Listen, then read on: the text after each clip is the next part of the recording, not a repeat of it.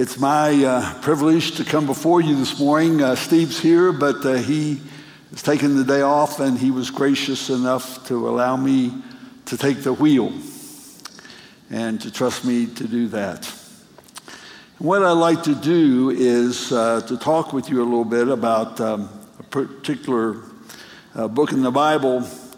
This material comes out of actually a 6-week series by Andy Stanley. As pastors, we're not supposed to copy other pastors or take their stuff. You know, we got to start with scratch and recreate the wheel and everything. But sometimes there's stuff that's just so good, and you know, we don't have the time to cover everything. But I want to just share some things that come out of that material. If you want to go deeper in this, you can go online to YouTube and look up Andy Stanley, because the series is on time. Or you can go to Right Now Media if you're signed up with the service that we provide for you. You can find it there as well. But I'm going to attempt to compress 6 weeks down into 30 minutes. At the same time, I'm also going to kind of change it, because his topic is about how we deal with time. But I'm going to take some of the things that are there and give a different application to them here today. Okay, the title is a question, the big question. Probably the oldest question in time, and most often certainly asked by philosophers, is what is the meaning and purpose in life? What a grandiose topic to try and talk on for 30 minutes. But it's something that I would bet that every person here at some point in their life has asked that question about yourself in one form or another. But as we look at that, I want to look at it in this context, because the question actually, believe it or not, came up this week. And this may be a surprise to you, but the question came up on ESPN, the sports TV network, right? It actually came up this week. And what happened was, of course, if you're a sports fan, you know that the question of the week was, will Peyton Manning retire from football? And all the time leading up to this week, everybody was saying, well, you know, he's getting old, he's worn out, he's not as strong as he used to be, he's injured, and he needs to retire. That could be said about a lot of people, a lot of us. But actually, the reality of the thing is that when he did on Monday, in fact, retire, and the interesting thing is that this all took place for him at the age of 39 years. In fact, he was 18 days short of his 40th birthday.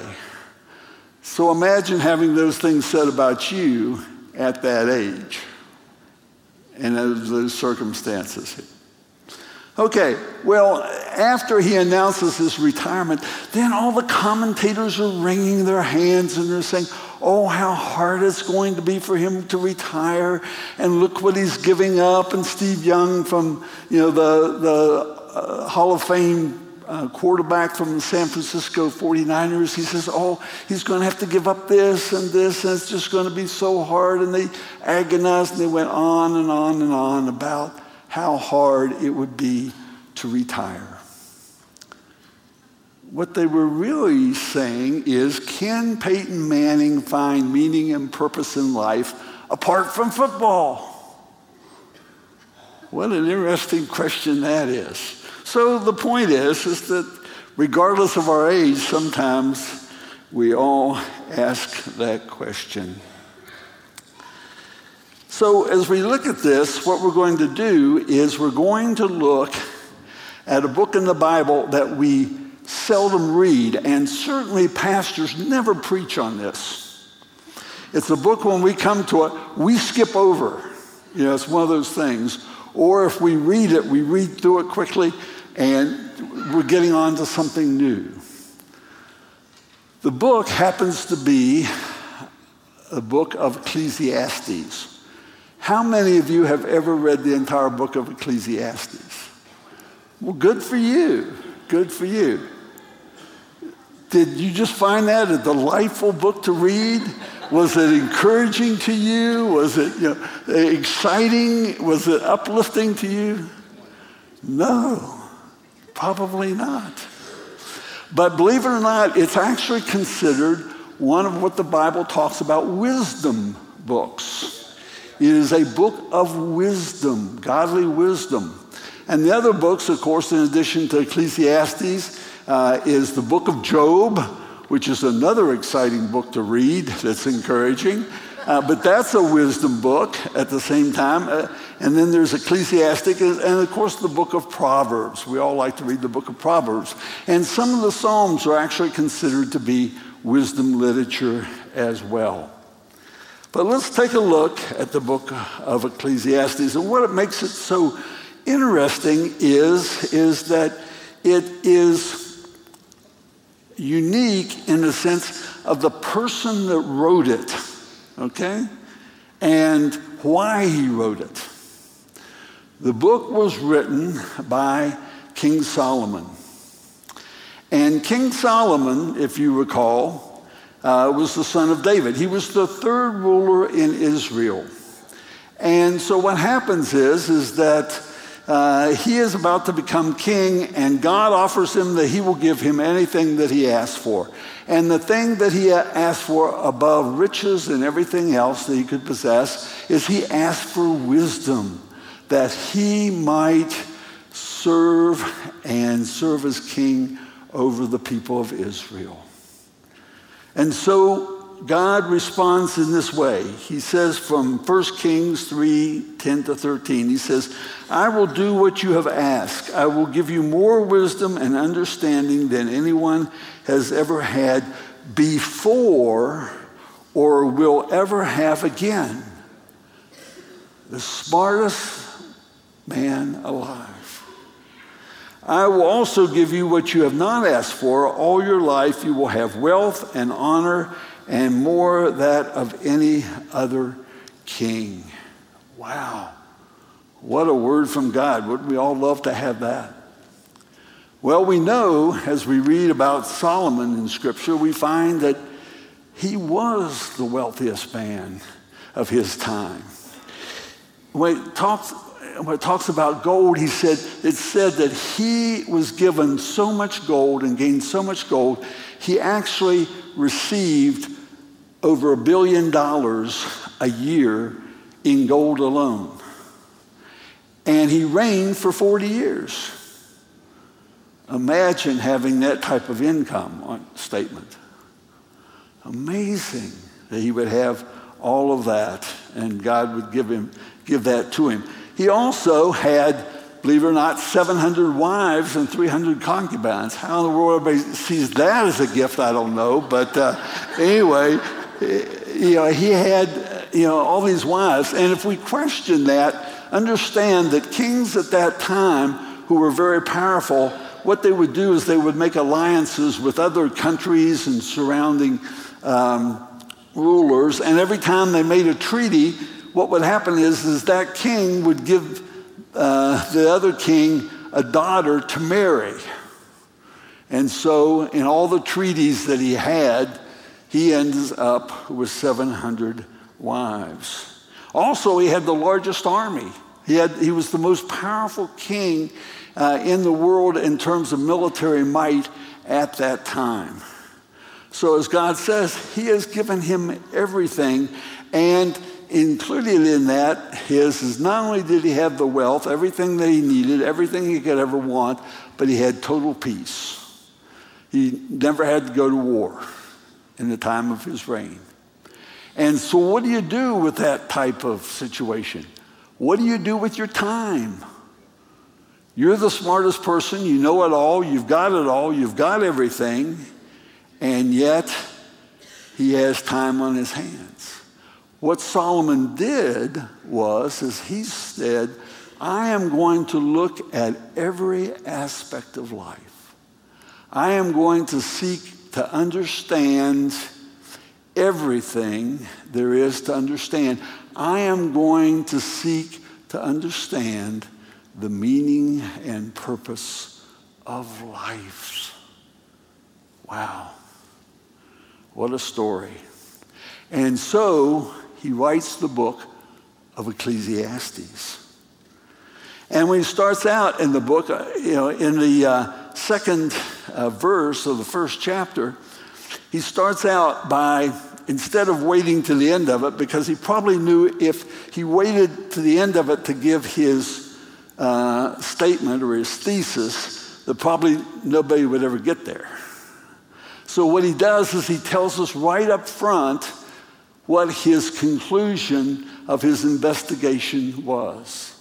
And he says these words. He says, meaningless, meaningless, says the teacher, utterly meaningless.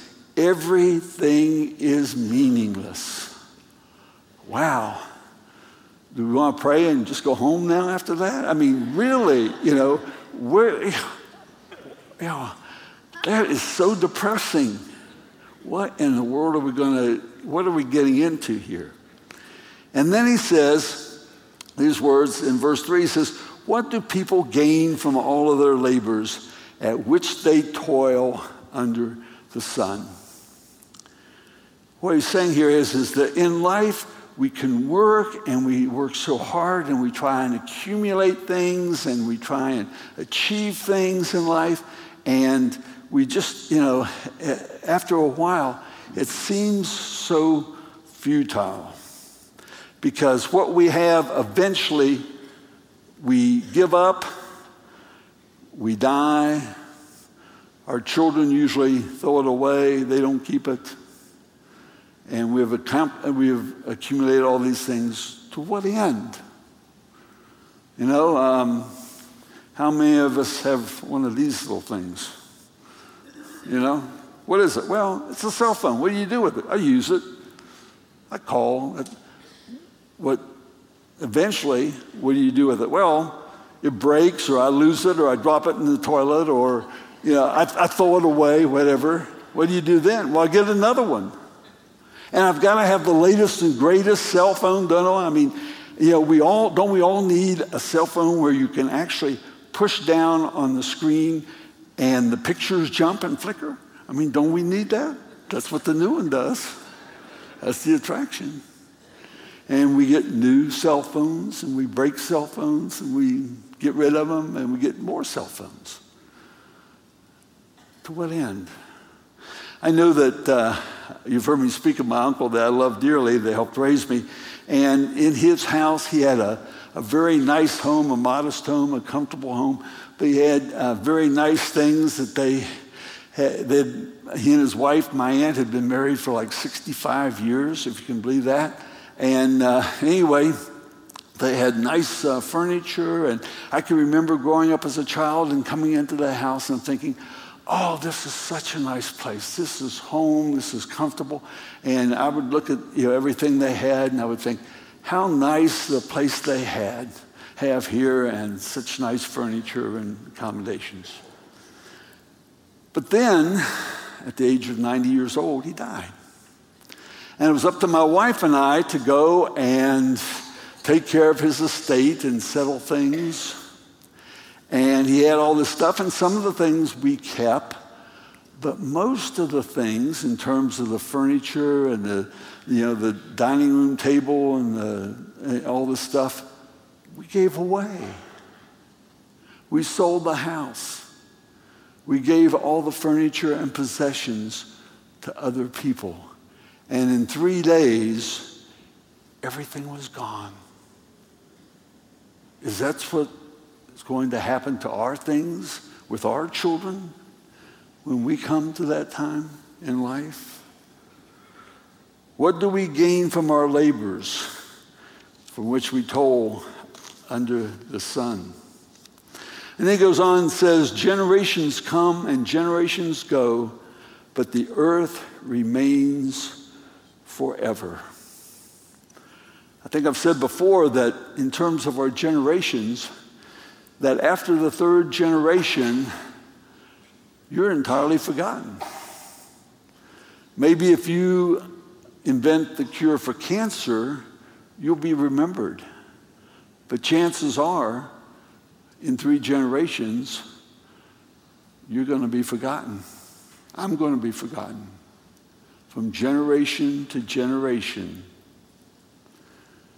they pass away.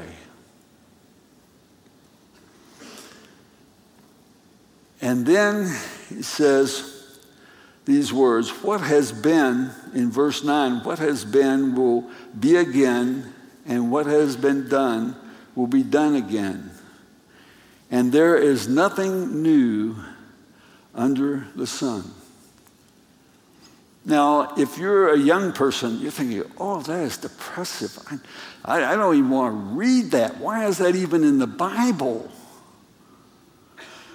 But if you're 50 years of age or older, you're probably saying, hey, that dude's got it right. Isn't that true? The older we get, sometimes we think and we look at the material possessions and things of life and we say, you know, aren't they kind of meaningless? But then it goes on and Solomon says, I have seen something else under the sun. The race is not to the swift or the battle to the strong. And then, nor does food come to the wise or wealth to the brilliant or favor to the learned, but time and chance happen to them. What he's saying here is, as I observe life in the world, you know, there are good people and bad things happen to good people. And good things happen for bad people. Isn't it all just a matter of chance? Is there any order to life? Is there any order to these things here? I don't understand. This is all confusing. And it appears in life that this is the rule rather than the exception. But then, when he's talking about this, he says that he, talking about God, has made everything beautiful in its time. In the midst of this confusion, in the midst of this chaos, in the midst of this uncertainty of life, there are things that if we look at, we take just a quick look, we see God doing things and we're amazed by it. And how many of you, we use the term, isn't this a God thing?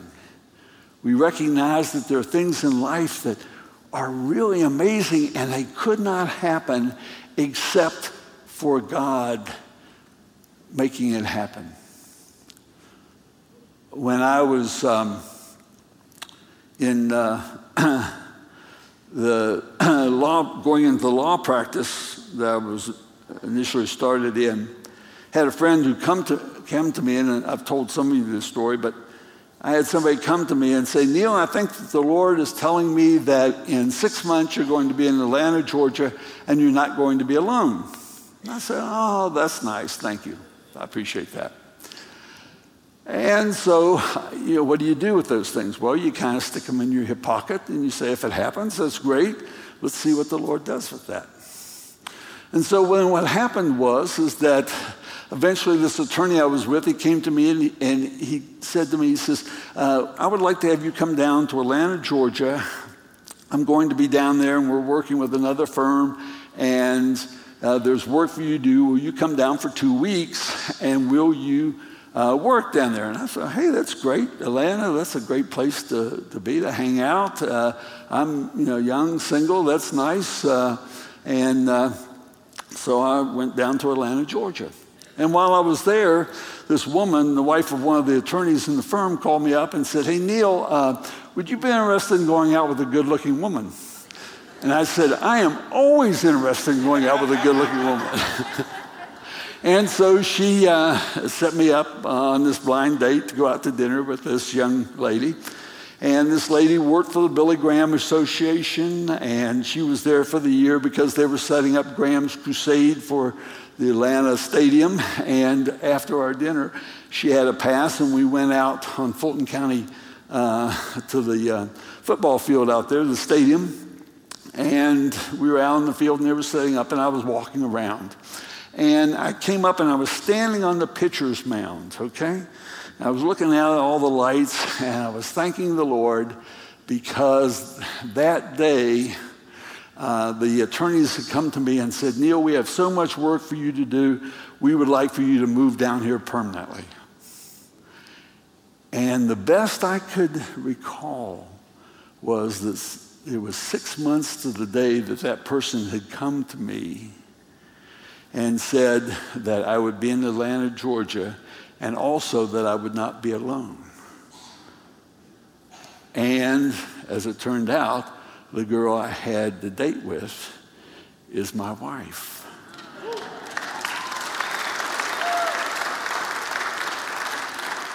That is a God thing. That's where we see in life how God works sometimes in our midst. There's no way it could happen by accident. It has to be a God thing.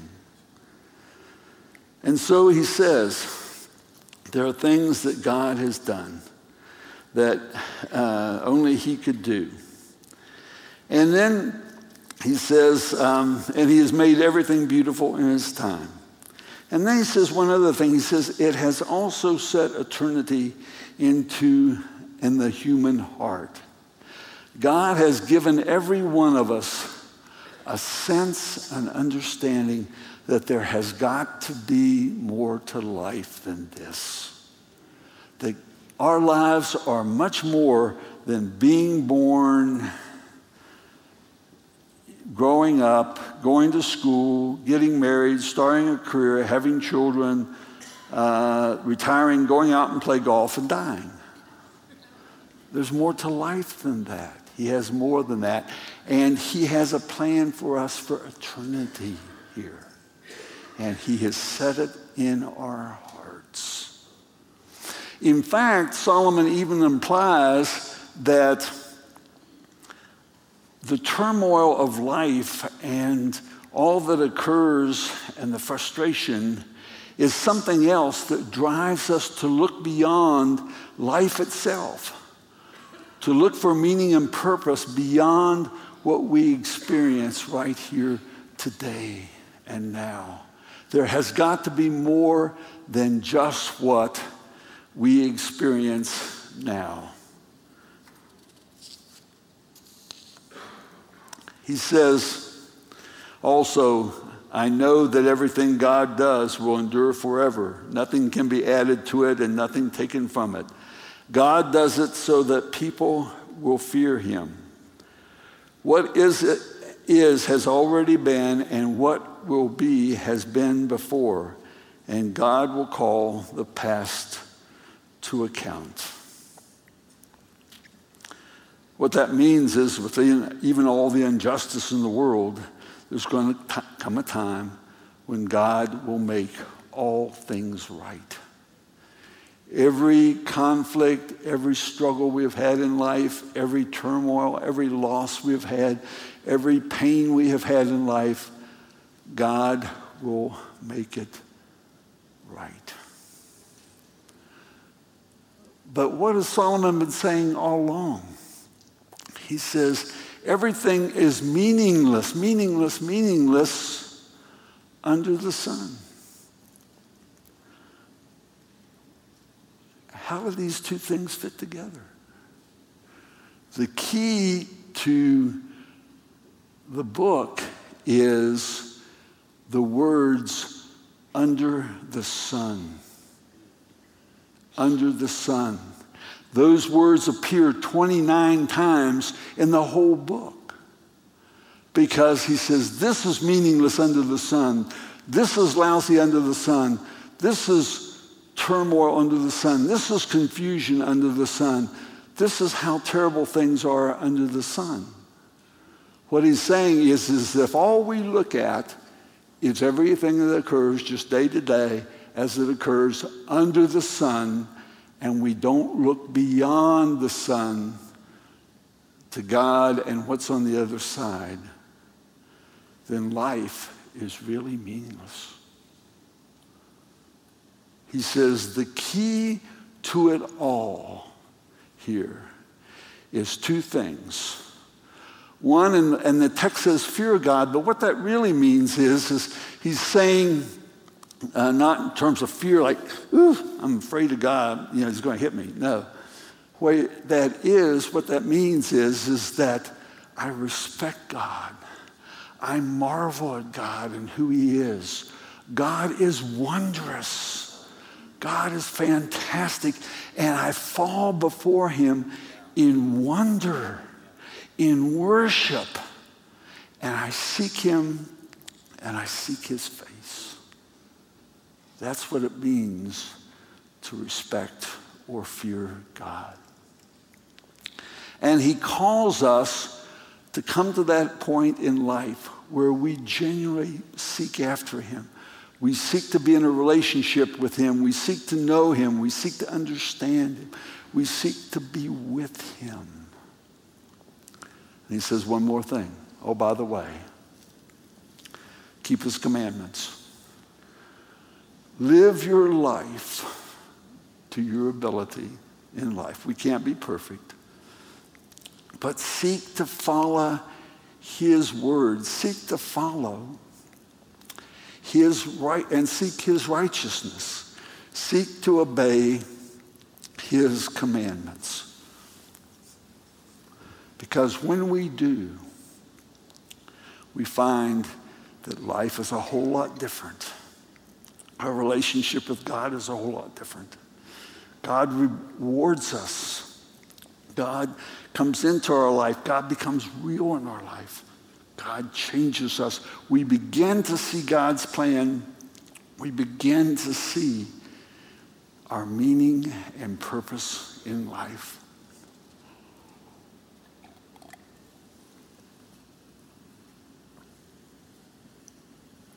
Now you say, yes, Pastor, I know, but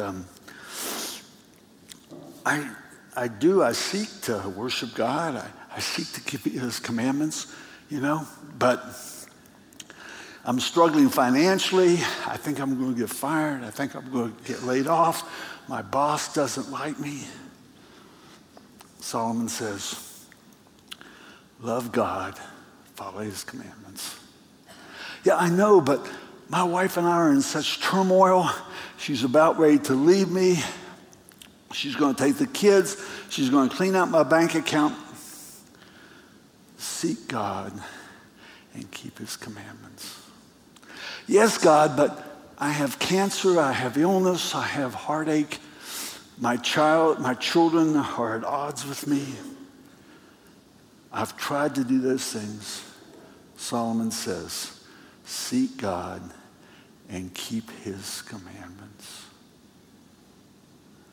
Regardless of what's going on around us, he says to us, seek him. God will make it right. God will do it. Scripture talks time and again about God and his relationship with the righteous. As we seek to love him, as we seek to serve him, as we seek to do what is right in his eyes, not our eyes, but his eyes, God will show us what our meaning and purpose in life is. If you're a young person and you're in college or school right now, I'm going to suggest this to you or tell you to do this. Morning and night, you pray, God, show me what your meaning and purpose is for me in my life. I'm going to use Andy Stanley's words here because what he's saying here is you have the chance at that age to do it right the first time. Those of us now who are up in years, we've been there. We wish we had done that when we were your age. If you're a single person and you would love to be married in a relationship, that's great. That's wonderful. But at the same time, recognize that your whole life and your meaning and purpose in life will not necessarily be found in a relationship with somebody else. Seek God. Seek to keep his commandments. Let God work things out for you. Let God provide for you. If you're a person who's an empty nester and your kids have moved out and you put your whole life and all your world in your children, and all of a sudden they're gone, and you're saying, what do I do? I got all this time on my hands. Don't you wish you had it when the kids were around? But what do I do? Seek God. Seek to keep his commandments. And seek to understand and hear what God is calling you to. If you're retired, I love golf, but don't spend your life on the golf course.